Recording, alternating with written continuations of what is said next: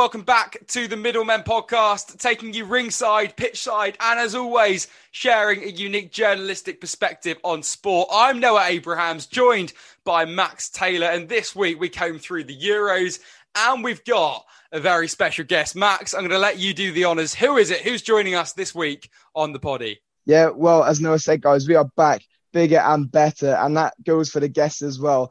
Big Frazer Clarke, one of Team GB's finest, an amateur veteran in the game who's just qualified for the Tokyo 2021 Olympics it'll be now, but he's right in the thick of it. He's at a career high, and we were very, very lucky to get to speak to him. Here's what he had to say this week. Frazer, thank you so much for joining us on the Middlemen podcast. It's a real honour to have you, and you are an inspiration to so many people. 17 years ago, you stepped into the ring for the first time, and the next step of your journey is the Tokyo Olympics. It's quite incredible. You know what?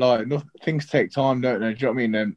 I'm not saying everything takes 17 years, but yeah, it's a bit incredible. It's even for me, when I sit and do think about it, not that I get much chance to think about it, but when I do actually sit back, it is amazing.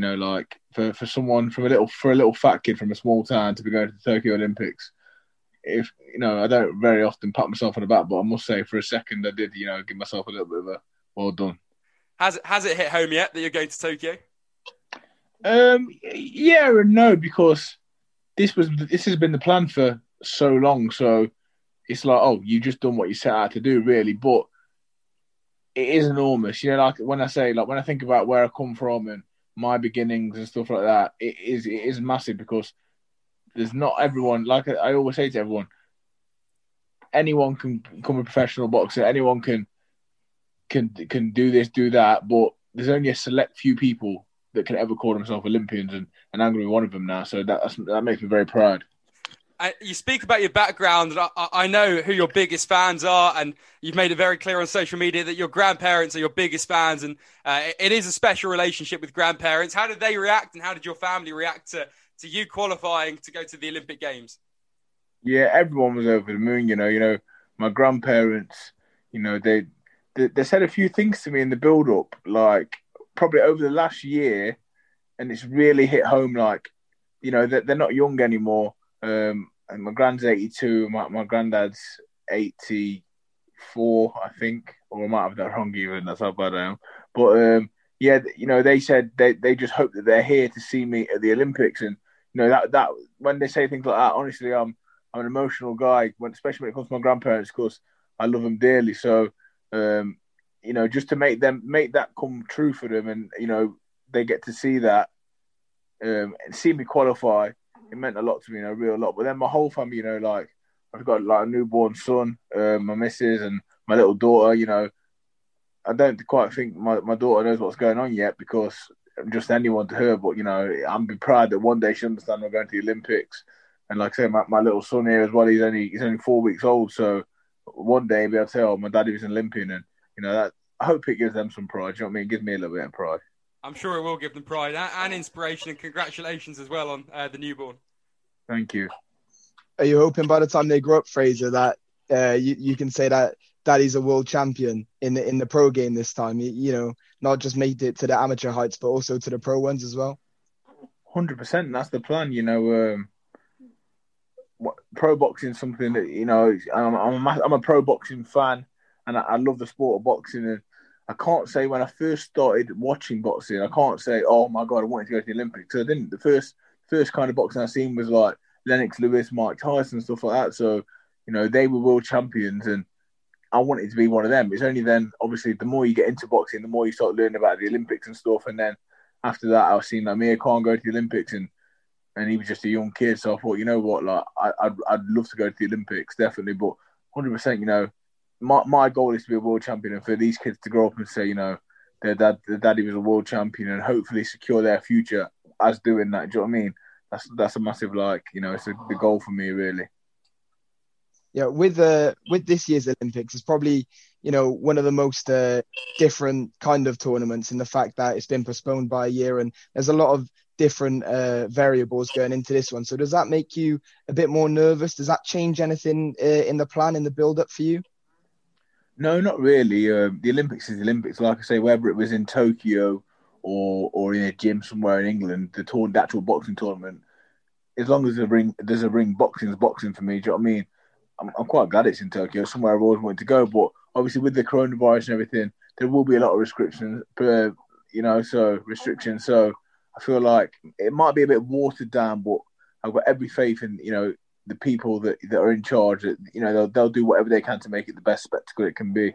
Like I said, I've been to London. I went to London. I went to Rio. So I've seen how good the Olympics is. Do you know what I mean? I've seen the atmospheres and stuff like that.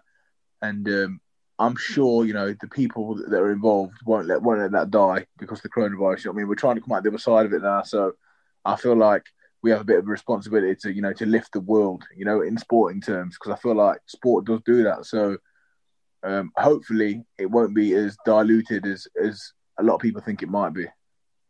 What are your aims? I'm guessing it's to bring a gold medal back to South Derbyshire, back to Burton. 100%. That, if I'm not going there looking to get a gold medal, then there's no point in me going at all, to be honest. That's the same as everyone in every sport. That's what you go for. As athletes and sports people, we like to win. We're all winners. I'm fully aware of the task at hand, and it's not going to be an easy one. But I've got this far. Why not me? Why not me go and win the gold medal? Do you know what I mean? So that's my aim, and I'll be giving everything. Anyone that knows me and watches me box and the way I box, sometimes it's not pretty. I might not be the most skillful guy in the world, but one thing that they know that I've got is a lot of heart and a lot of passion, and I will give everything, every ounce of me. And I think that comes down to where I'm from. My family, the people that I know, the way I've been brought up. If I give everything, especially in a fight, that's my element. That's where I feel most comfortable is having someone in front of me and having a fight. So I will give everything, 100%. You also feel most comfortable watching Only Fools and Horses. Is that right as well? Oh, come on. You've done your research, haven't you? Yeah, that's my that's my favourite pastime. Since I was a young lad, to be honest, and that won't change. It's got me through a lot of years, a lot of time away from home. Only Fools and Horses has got me through some difficult times. Well, let's hope there's a Japanese version in Tokyo. And back to the boxing though, and AJ, obviously, you know him well, and he's a massive household name. He's gone through this journey, this Olympic journey. How inspirational was someone like Anthony Joshua to you, and what have you made of his story? Yeah, Big Josh, he's been a leader, especially for someone like myself. Not just someone I look up to. I'm lucky enough to call him a friend. So and he is the epitome of a friend and a role model, because he tries to advise me, he gives me time, and his journey. If you could have a journey, you'd want it to go how his has gone, because it's been quite the fairy tale. It's had everything. It's had the ups, it's had the downs, but the way that he came through the ranks, and then he just went from strength to strength to strength. I seen that rise. I seen him go from one of my teammates to a global superstar over a few years. Do you know what I mean? I've seen that happen, and it's quite amazing. But not just, obviously, the superstardom isn't the reason he did it. He's a competitor and he likes to be successful. So he was challenging himself, and he kept knocking these obstacles out of the way and reaching his goals. And ultimately, that's what I want to do. That's what all the lads on the squad want to do, and the ladies. Looking at your other teams, Frazer, we had, as we said to you off air, we had Galal on before, Galal Yafai, as another good friend of yours, I assume, and he was coming up with a few stories about his other teammates as well. Josh Boatsy in particular, saying that he snores during camp because they bunk up a lot and they're good roommates. So, is there any stories that you've got of your teammates that you can give us? Any funny memories you've had in camp with a few of them? Oh, I've got so many, so many. You put me on the spot, but like I say, I am the king of that squad. So I don't bunk up. I don't bunk up with anyone. I have the single room. Do you know what I mean? I don't share. I have the single room with a double bed. them guys have the single beds in the shared room. But yeah, Galal. I got some stuff. Galal, yeah. Galal he's quite a unique person. He's the only person I know who has ate the same meal every day for the last, how long has he been on the squad, Galal? 6 years. What meal? Every single every single night, I can tell you now, we go to Tesco, he'd have a seasoned chicken breast, a packet rice, half an avocado, a big dollop of mayo, and a big dollop of sweet chili sauce without fail. Now that's about. There's a few more. I can't really go into detail, but yeah, he's a funny guy, and he's one of my best friends on the squad, definitely. Well, if you want a diet like Galaia Thighs, now you know how to get it. Yeah. He's one of your teammates, and like you said, AJ, you watched him grow and go through the ranks. And on Anthony Joshua, if we talk wider boxing, there's this whole arbitration that stopped the AJ Fury fight. How frustrating was it for you as, I'm guessing, an AJ fan? And when the fight does eventually go ahead, who do you see coming out on top? It wasn't frustrating for me. I think the frustrating thing for me was that I could see the disappointment in the whole AJ team. They was gutted. Do you know what I mean? They put a lot of time and effort into that, and I genuinely believe he really wanted the fight. He felt ready. It was the time, and it didn't come across. And as a friend, I was gutted for him more than anything. He wanted that fight. He wants the unit. He wants to unify. He wants to be the man. Do you know what I mean? The number one. And I can't blame him. So I was a bit upset because I'm like any other boxing fan. I wanted to see it. But when it does happen, I really, truly do believe AJ wins the fight. I'm a massive Tyson Fury fan, don't get me wrong, and I think he's great. But for me, I don't see... I think AJ has the tools to beat him. People say, "Oh, how do you do that?" Because he's never lost. But I feel like if anyone can find a way, Joshua will find a way. Yeah, and that's the thing, especially as you said, like any boxing fan, I know me and Noah in a few episodes back, displayed our disappointment for that fight not going through, and the kind of recurring topic of politics making its way into pro boxing, and that happens quite a lot as we see. Does that kind of put you off to a degree, like not turning pro, because obviously that's what you want to do, but does that kind of make you scared that in some years down the line you might have an undisputed heavyweight title fight lined up, and just something like that, like one click of the finger and it might change it all up? Do you have like any apprehension with that yourself? I think I do a little bit, yeah. And people, if you look on my Twitter, I often get stick. Oh my God, you're nearly 30 years old. You're still amateur. I often get stick about it. But the one thing I can say, don't get me wrong, there's bad decisions and there's politics in amateur boxing, but definitely not as much as the professionals. I will say, I love what I do. I love amateur boxing. There's not many sports that will take you around the world. You meet fantastic people. I work with fantastic people on a daily basis, and I have a lot of people around me with the best intentions for me. I have that a lot, not for no financial gain, just because they're passionate about what they do. I feel like in the professionals, who do you trust? Everyone's out to get a penny off you. Do you know what I mean? So I don't look forward to that side of things, but it's going to come, and I feel like it's very important who you trust. You have to make the right decisions. So hopefully, I've got enough knowledge now. I'm quite experienced. I know a lot of people in the game. Got a few meetings to have and this and that, but hopefully I avoid them situations. You know what I mean? I'm an easygoing person, but I won't be mugged off, and I will never be, dictated to. But definitely that's something that I'd like to avoid at all costs. Being in that situation. The thing with me in sport is you work your way up, and eventually you become number 3. If you're number 3, you fight number 2. If you're number 2, you fight number 1. That's how I'd like it to go. It don't always go like that, because what you got to remember is now it's a business. Numbers matter. Do you know what I mean? So I understand that the business side of things, but really and truly, I just want to get on with it, and I've worked at the high level for a long time. I want to continue to work at a high level. I understand I've got to build myself up, but eventually build myself up, take the right fights at the right time, make the right moves with the right people, and ultimately enjoy it, because that's the reason I do sport. I enjoy it. For the second I stop enjoying boxing, I'll stop. I'll do something else. Simple as that.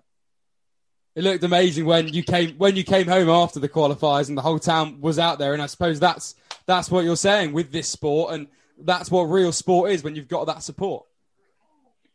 unbelievable support. Like my missus did a fantastic job, in pulling everyone together. There was some new faces, people that I didn't know even supported me. Old faces, people that have been there from the get go. My family, friends, so many people, and even now I've just come up from Morrison's, and there's randomers will come up to me saying, "Good luck, we're all behind you, we're rooting for you." It's a good feeling, and hopefully that support. And when it does get hard in these fights, and it does get really hard, you do have moments where you get to think, I'll just think, what, I've got a whole nation supporting me, and that might just be that one shot that I find, just from that little bit of inspiration. So I really do appreciate everyone's support. Obviously you have the odd keyboard warrior that aren't support, the haters. Do you know what I mean? But I don't care about them. Honestly, I've got no time for them. If you've got good energy and you bring that to me, all I can do is thank you and hopefully make you proud when it comes to the fights. Keyboard warrior Jake Paul. You know what? Who was the one who just fought Floyd? Was that Logan? Logan, I think. Yeah. Yeah, I think I can tolerate him a little bit more than the Jake. I think Jake's a bit of a gobshot, to be honest. But that Logan Paul, you know what? After watching what they did, I've got to rate them both for what they've done. They're entertainers. Not for me, because I didn't know much about them until obviously the Mayweather thing. But they're definitely not fighters. Do you know what I mean? People say it's bringing more attention to boxing, but I think it was doing just fine without them, to be honest. Do you know what I mean? Yeah, well, I know Tony Belly's has spoken out against it and is very against it and says that it could be very dangerous potentially for someone's health. And we've spoken about it, Max and I, for several weeks now, and I think we're both pretty against it, to be honest. And we're not fans of it here. This sport is no joke. I'm telling you now. Like I say, I've been doing it for a long time. I've got personal friends that have been injured and their life's changed. I know people that have had bleeds on the brain, broken jaws, broken cheekbones. I've been through the mill myself, cuts, broken cheekbones, broken hand, broken bones. Thank God and touch wood, I've been lucky enough to, I've still got all my faculties about me, but it takes one wrong punch and, someone's life can change forever. And it's a serious sport. It's not a joke. So these guys, they're training really hard, to be fair. Like from what I see, they're taking it quite serious, but this isn't something you can come into and get good at, and not really good competitive in 6 months or a year. This is a lifetime of work for a lot of people. Yeah, this is what we were saying a few episodes back as Noah referenced. Especially my personal thing with the two Pauls is these guys, are fighting at cruiserweight and heavyweight weights, and you got guys at 168 pounds like Canelo, who Jake Paul's obviously calling out, which he's going to for that payday. But he's rearranging people's faces, as we saw with Billy Joe Saunders with the broken orbital bone. As you said, it's not a joke here, and it's really dangerous. I think the heavier they are as well, and the bigger shots they can take if they actually fight competitive bigger guys. As an example of yourself, I think we'd all know that you would just do an unreal job on them and would really give them the harsh reality of boxing, which I don't think they've seen yet. Can you just imagine, like, it would be, I couldn't personally do it. I'm not a bully, but, them guys, I understand they're frustrated a lot of people, so I probably would give them a dig or two, but at the same time, it's so dangerous. Honest to God, like, in boxing, especially if you look at the amateurs, in the like national stage and stuff like that, you have matchmaking and you have like levels under 10s, under 20s, and you have the opens and whatnot. But you have to match someone within the same weight, the same age, and relatively same experience. This is so dangerous. Can you imagine Canelo? Canelo, he's a serious fighter, dangerous person. There are lethal weapons what are in them gloves on Canelo. So he really, these guys, they've got to be careful what they wish for, because you can have as much money in the world as you want, but when you're sitting in a wheelchair dribbling and eating your food through a straw, there's nothing fun about it. Do you know what I mean? And it can happen so easily. That's it. Well, we'll end on a positive note, I think, and just ask you, what are you most looking forward to the 2020 Olympics? There's a lot I'm looking forward to. I think definitely testing myself against the best fighters in the world, 100%, and then Also, Japan is somewhere I've always wanted to go. I think I'll be very lucky to. I'm very lucky to be going. This current climate, to go to the other side of the world and being involved in this amazing spectacle. But one thing I'm looking forward to, if I could put on one thing, hopefully I can get out to a Dragon Ball Z shop out there. A bit of anime. If I can find a bit of anime, bit of an anime shop, good man. A little Dragon Ball Z expedition, I'll be very happy. So yeah, I can get behind that. I can get behind that. It's my favorite anime go to. I was gonna say we can share that common ground because I'm a big fan as well, and I've always wanted to go to Tokyo. But you can live that privilege for me, and also get me a souvenir if you do go to one, Fraser. I'd love that. I'm on it, bro. I'm on it. Look out for the story. I'll tag you. Don't worry, I'll tag you in the story. My guy.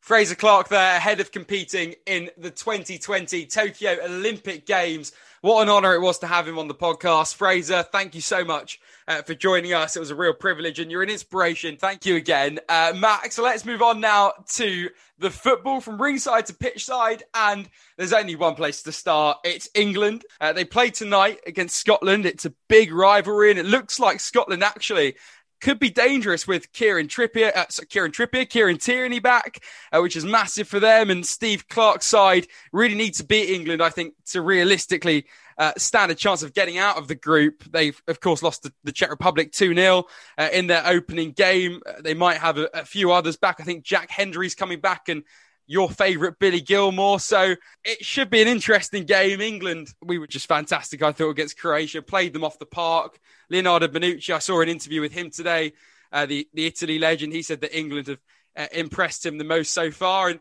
that Sterling winner, it's hard to argue with Gareth Southgate's team selection. So what did you make of England-Croatia? And I suppose he's got a dilemma on his hands, Southgate. It's a nice dilemma to have. Who do you play? Where do you play him? Do you put Maguire in for Mings? Do you put Grealish in for Foden? Where does Trippier play? It's all one big party at the moment, isn't it? Well, yeah, I think it's a great headache to have, isn't it, for Southgate? And he's got a few of them. It's not just one position. He's got it from the bottom of the pitch to the top, who to play. Obviously, well, when you talk about the top, there's only one man that's definitely starting. That's Harry Kane up there. But yeah, defensively, he's got a lot to choose from. And I see a lot of people like hating. Obviously, I think with the England manager job in general, you're kind of damned if you do and damned if you don't. You can't impress everyone. There's going to be everyone from across the nation wanting the player from their team to start, or who think they're the next Gareth Southgate and condemn him for playing who he's played. But look, it's worked. Our first game and probably one of our biggest challenges in this group stage to call already in great fashion. We, although the scoreline wasn't too convincing, the way we played, it could have been more. And it was a great game. We just dominant form from the start to finish. Croatia looked dangerous at the start, getting into our box. But I tell you what, the man of the moment, Calvin Phillips, made sure that only happened rarely. He's fantastic. And that was my big question. Obviously, everyone was talking about Grealish not starting and Trippier starting at left back, but I was a bit worried about the inexperience in the holding midfielders with Phillips and Rice, and damn did they prove me wrong. They prove me wrong. Phillips had the game of his life, didn't he? They did, and I'll hold my hands up and say I'm guilty that I wasn't a massive fan of Phillips. I'd say he's impressed with Leeds, and Leeds have impressed themselves, but I wasn't sure he was the perfect fit for England, and he should be starting in these European Championships. But I spoke to Viv Anderson yesterday. I said, Viv, who was your favourite player? Who has been the standout player? Straight away, Calvin Phillips. And he has been marvellous for England. He really did run the show against Croatia. And the same goes for Sterling. I hold my hands up again and say that I doubted Southgate when he started Sterling. I thought after that Champions League final and the latter stages of the last season, I thought, really?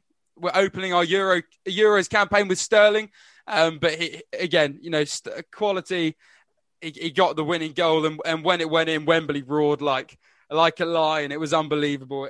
It wasn't. It was if there was 90,000 people there, you wouldn't have known there were 22,000 people in that stadium. And it's difficult not to celebrate when you're working, but everyone was fist pumping under the table and the goosebumps were going crazy. So yeah, it was just a marvellous moment seeing Sterling do it for England, and Southgate really has restored some faith, I think. Yeah, and guys, for you that's listening, this man is going to let it slide and play it off casually. But what a moment for Noah, not just Calvin Phillips, not just Sterling assisting and scoring the goal, but this man got a gig in Wembley reporting. Noah, come on, let's just not talk about the game. Tell me how that felt.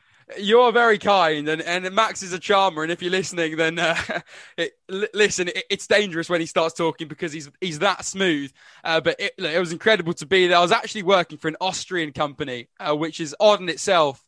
And I got that gig before COVID, and 3 people I knew, and the role changed slightly. And I was meant to be going initially to it's kind of like a host for their guests, and it just developed into sending over live updates to these guys in Austria, and it was a great gig, and it was great to be there. And look, I wasn't there with the BBC, I wasn't there with anyone like that, but to be out there at Wembley Stadium in the sun, of course it was 29 degrees as well, so I went with a nice jacket, and as you can tell if you follow me on Instagram, the jacket came off pretty quickly, and as did almost everything else. It was a hot day at Wembley, but yeah, it was brilliant to be there. And you were in the fan zone, Max, which is, I'd say, equally impressive because getting tickets for these fan zones is not easy. So you were in Cardiff as Wales beat, I want to say, Turkey 2-0. They beat who everyone thought would be not everyone, but who the people that I get my football content from thought they would be the dark horses of the tournament, Turkey. But they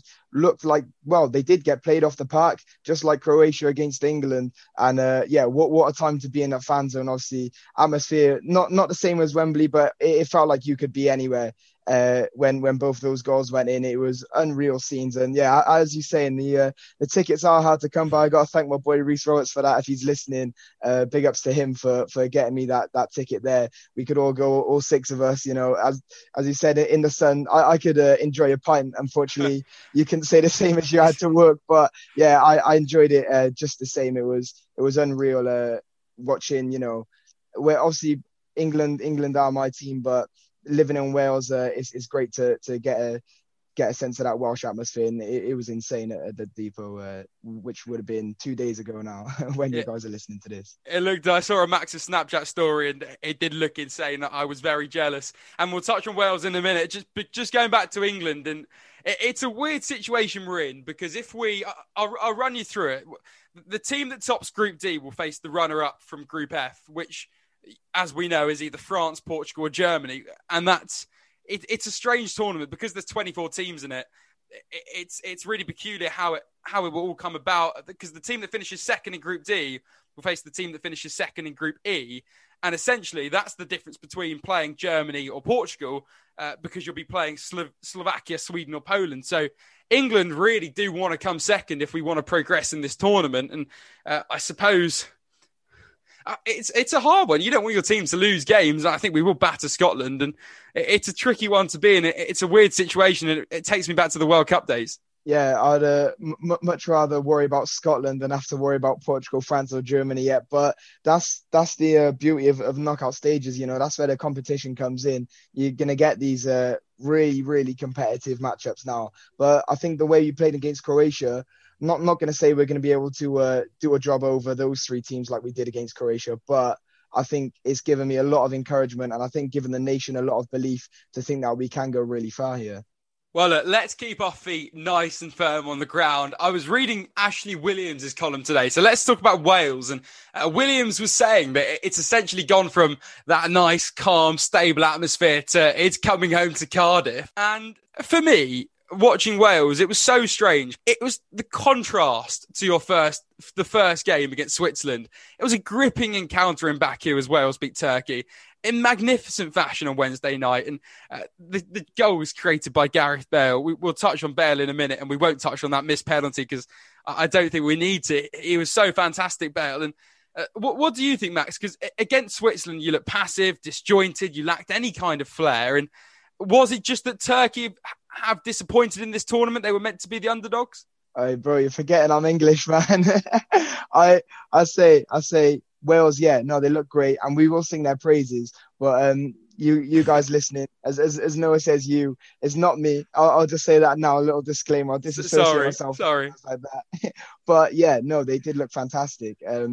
And I was a bit worried, like seeing how they did against Switzerland. I thought, yeah, it's like, did they just have an off day and Switzerland as well? Or, it takes other games further on in the tournament and some more, in the group stages for you to really kind of understand and see what their form was. It's really hard to make big takeaways in the first game. So that second game said it all.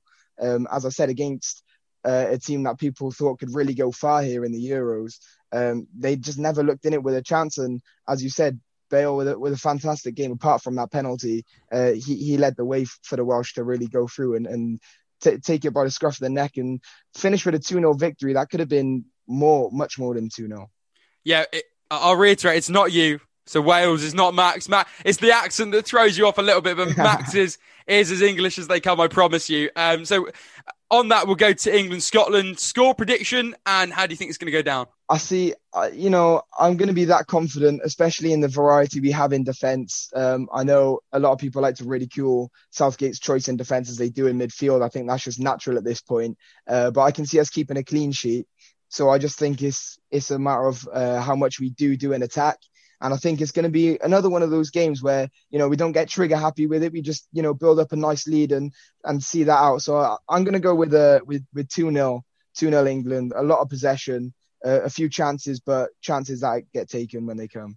Yeah, I think a sensible prediction. I thought Scotland were going to be more dangerous than they were against the Czech Republic. But watching that performance and one of the goals from Schick, what a goal it was! A goal of the tournament already. It had to be against Scotland, which did make it even better. I'm going to go England.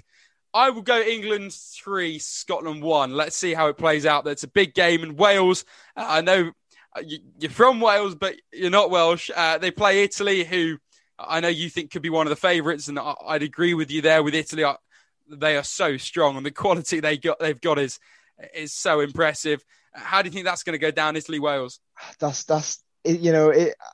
Seeing Wales so happy, seeing Cardiff with their limbs up yesterday, it hurts to say that Italy, I think they are just gonna walk through them as well as they played. I think they can put up a fight for a bit. But as we said, with the Bale miss, and I said, it could have been more, but it wasn't more against Turkey because they didn't take their chances. And I think that in itself is what's going to come back to bite them, because you have to against Italy. The way they're playing football right now, they're taking every chance they got, as you can see by their 2 scorelines already. So they're going to come riding off the back of those 2 very dominant wins, looking to just do the same against Wales. So it's up to them to put their foot down and say, hey, we're not getting walked over, but I can't see them stopping it, and I think Italy are going to go through them. Maybe with a tighter score, but I think Italy are definitely claiming this one. Yeah, Italy certainly a favourite to win the European Championships this time around, and from a favourite to win it to a fan favourite, and a man who is just unbelievable, and what he's been through this last week, I can't even imagine. Christian Eriksen, and we all were praying for him, and our thoughts are with him. And I've got to say, I said to you earlier, I came back from Wembley in the heat, and I was on cloud 9. And I'd been watching Croatia the day before, and I came back and I was really excited, and I wanted to just enjoy the day. And I came back and I turned on Denmark versus Finland, and I've never been so emotionally distressed watching football. It was incredibly upsetting, very, very sad to watch a man almost lose his life on a football pitch. And we spoke to Frazer Clarke, and he said the same about boxing. It's not a sport to be messed around with. And whilst football, it's not in the same bracket, any elite sport has its dangers. And it was so sad watching Christian Eriksen go down the way he did. And there were criticism over the cameras and whether they should have stayed on, which obviously they shouldn't have done. And for me, Max, it was the toughest thing I've ever experienced watching football. Yeah, I mean, it was horrible to hear about. I wasn't watching the game, and I think that I kind of done myself a favor in doing that, because I would have been as distressed as you were. And I remember talking to you and seeing how worried you were. And the whole nation was. I think every nation is. You can have your differences in who you support, but when something that tragic happens, everyone comes together, and that's in a sense what's kind of beautiful about football. In terms of what was far from a beautiful situation. But it's just amazing now to see Eriksen fully recovered. It was horrible to I watched videos back just to gain some context on what had happened, because I had no idea what he had suffered from and how it happened. But it was just great, as I said, touching on the unity as well, seeing the unity of the Denmark players all coming together and making it as less tragic as a moment for everyone else as possible. So big ups to them. They did a fantastic job in doing that and trying to prevent such themselves. And full respect and prayers up to Eriksen, who now we can all wish has a speedy recovery and gets back to his full health very soon. Absolutely. And, like you said, the unity was just one of the most amazing things to see. And I'm not an overly religious guy, but I'd like to think that the world coming together and praying for him played some part in his recovery. And thank God he was actually able to talk to the team. And whether that game should have gone ahead, I think it's pretty obvious. I put it on social media and so it's just common sense for me. I was amazed that it did. I think the original reports were that the players were happy to. I think reports have since come out saying that perhaps they didn't have much of a choice in the matter. And you saw that in the penalty, Kasper Schmeichel. You saw that in the Denmark penalty, which was missed, and the goal, the Kasper Schmeichel let in. He would never have ever have let that in on a normal day. So that game should never have gone ahead, in my opinion. But from every bad thing comes a good thing. And hopefully now this sparks having defibs in every ground in the country, from non-league grounds to the Premier League. And there's this thing called Justin's Law. So Justin Edinburgh, who was the manager of Leyton Orient, who died a couple of years ago, incredibly sadly, of a cardiac arrest. He was only a young guy. His son Charlie, is trying to create this law to make it mandatory for all health and sports facilities in the UK to be equipped with a defib. And I think it's just use the Super League money for it. All the fines, 22 million quid from 6 clubs. Use it for that. Yeah, I mean, there's enough money to go in football to go around, isn't there? And that's only a tiny expense on the millions that is in the sport. So it's a tiny expense, but it will do all the difference, as you'd see. It would do the whole world of difference if that could have been accessed in the Eriksen incident. So hopefully, we see less of them. There's no predicting for it to happen, but it's just a bit more peace of mind to know that when players do step on the pitch, and God forbid that anything like that ever happens again, but defibs are there, and stadiums are well equipped to deal with it if touch wood it doesn't, but if any other incident like that happens again. Yeah, thank God we had that. And I can't imagine what someone like Fabrice Muamba must have been going through watching it live, and Charlie Edinburgh and people that have been affected by it before. And in a way, I think it sounds an awful thing to say, but having Muamba having been through that, it sparked something. And thank God there were defibs on the side of the pitch due to that incident, however many years ago that was. And when something like that happens, it puts everything into perspective. And I think football just becomes a game, and all of a sudden this is someone's life. And whilst Denmark lost that game, life won. And I think that was a really poignant quote from one of the newspapers. Christian Eriksen will be fitted with a heart starting device. The Danish doctor says that the implantable cardioverter defib is necessary now due to the rhythm disturbances. So yeah, I'll echo what Max said. We wish him all the best and a speedy recovery. And from something desperately sad and very serious to a more light-hearted topic engulfing the world of football this week. 2 words. The first is Coca and the second Cola. And I'll add Cristiano Ronaldo to that sentence.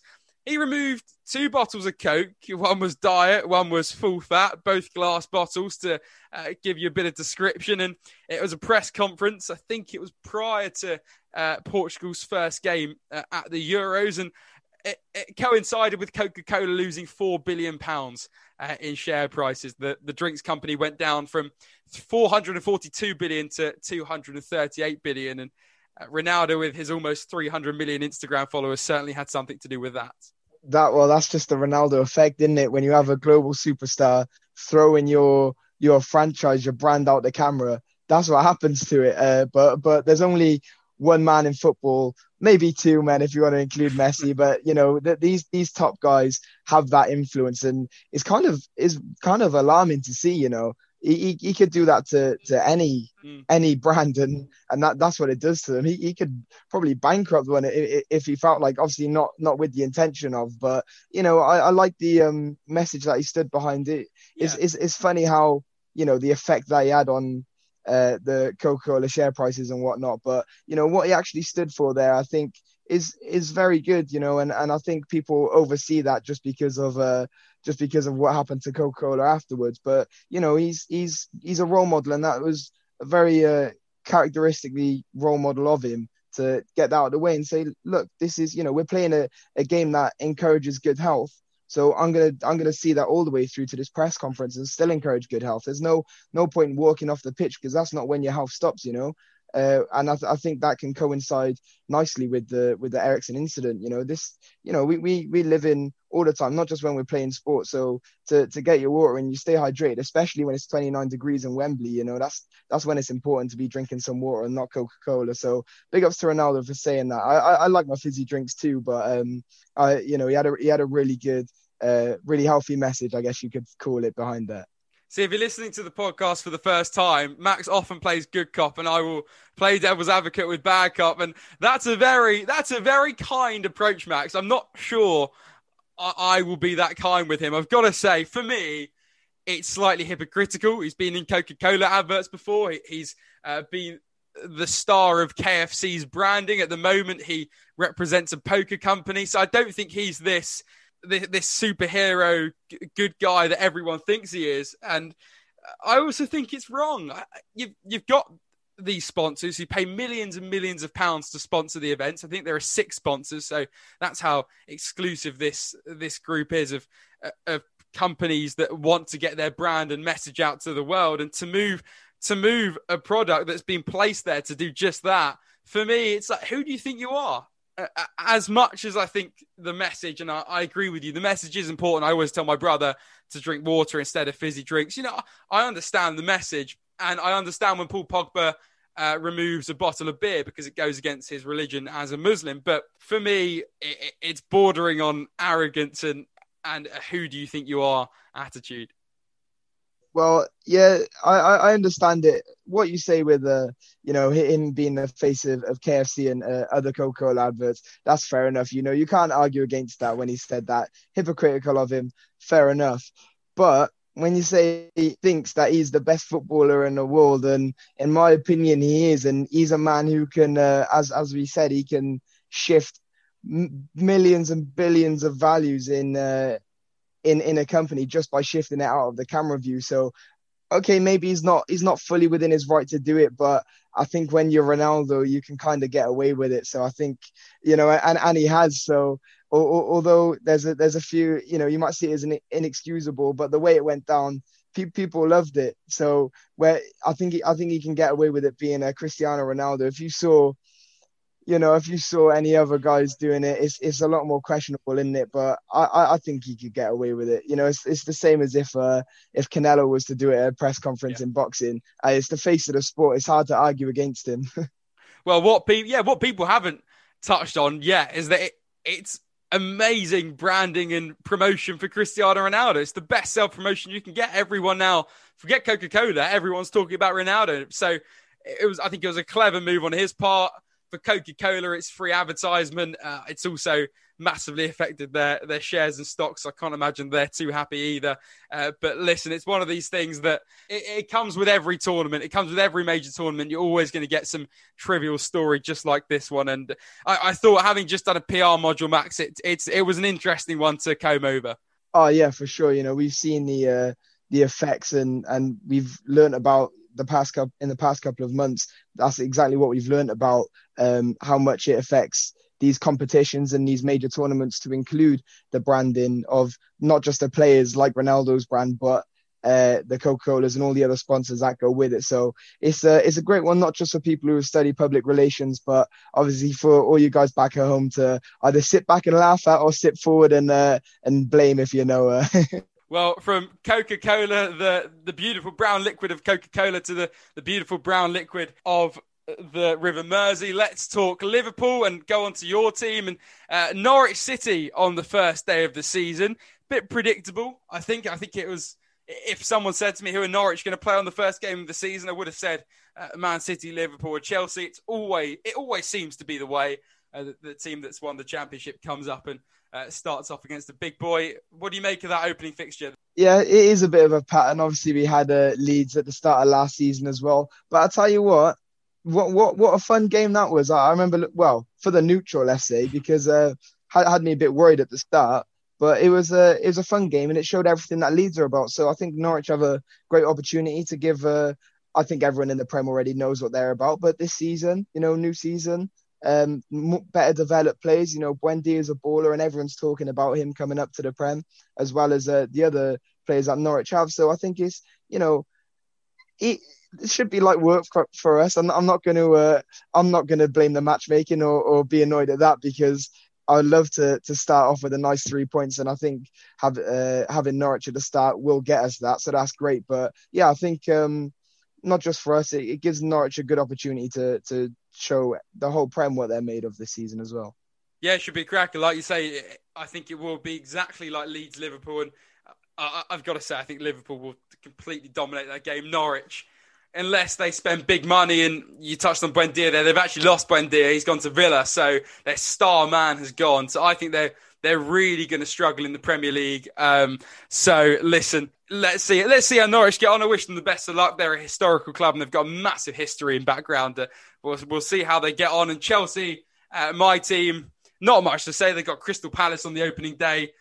I think the last time, I don't know if it was on the opening day. It might have been Chelsea Crystal Palace when Frank de Boer was in charge and we beat them like 4-0. I can't really remember, but doesn't sound like the most exciting fixture. Watford, on the other hand, have Villa against Buendia. So let's see how my local boys get on. And that rounds off the podcast really nicely. As always, a massive thank you to our guest, Frazer Clarke. Thanks for coming on, Frazer. You're an absolute star, and we wish you all the very best in Tokyo. You know where to listen back. It's on Spotify, all of the major streaming platforms. You know what to do. Thanks for listening. Hope you enjoyed it. Stay safe, enjoy the football, and we'll see you next week.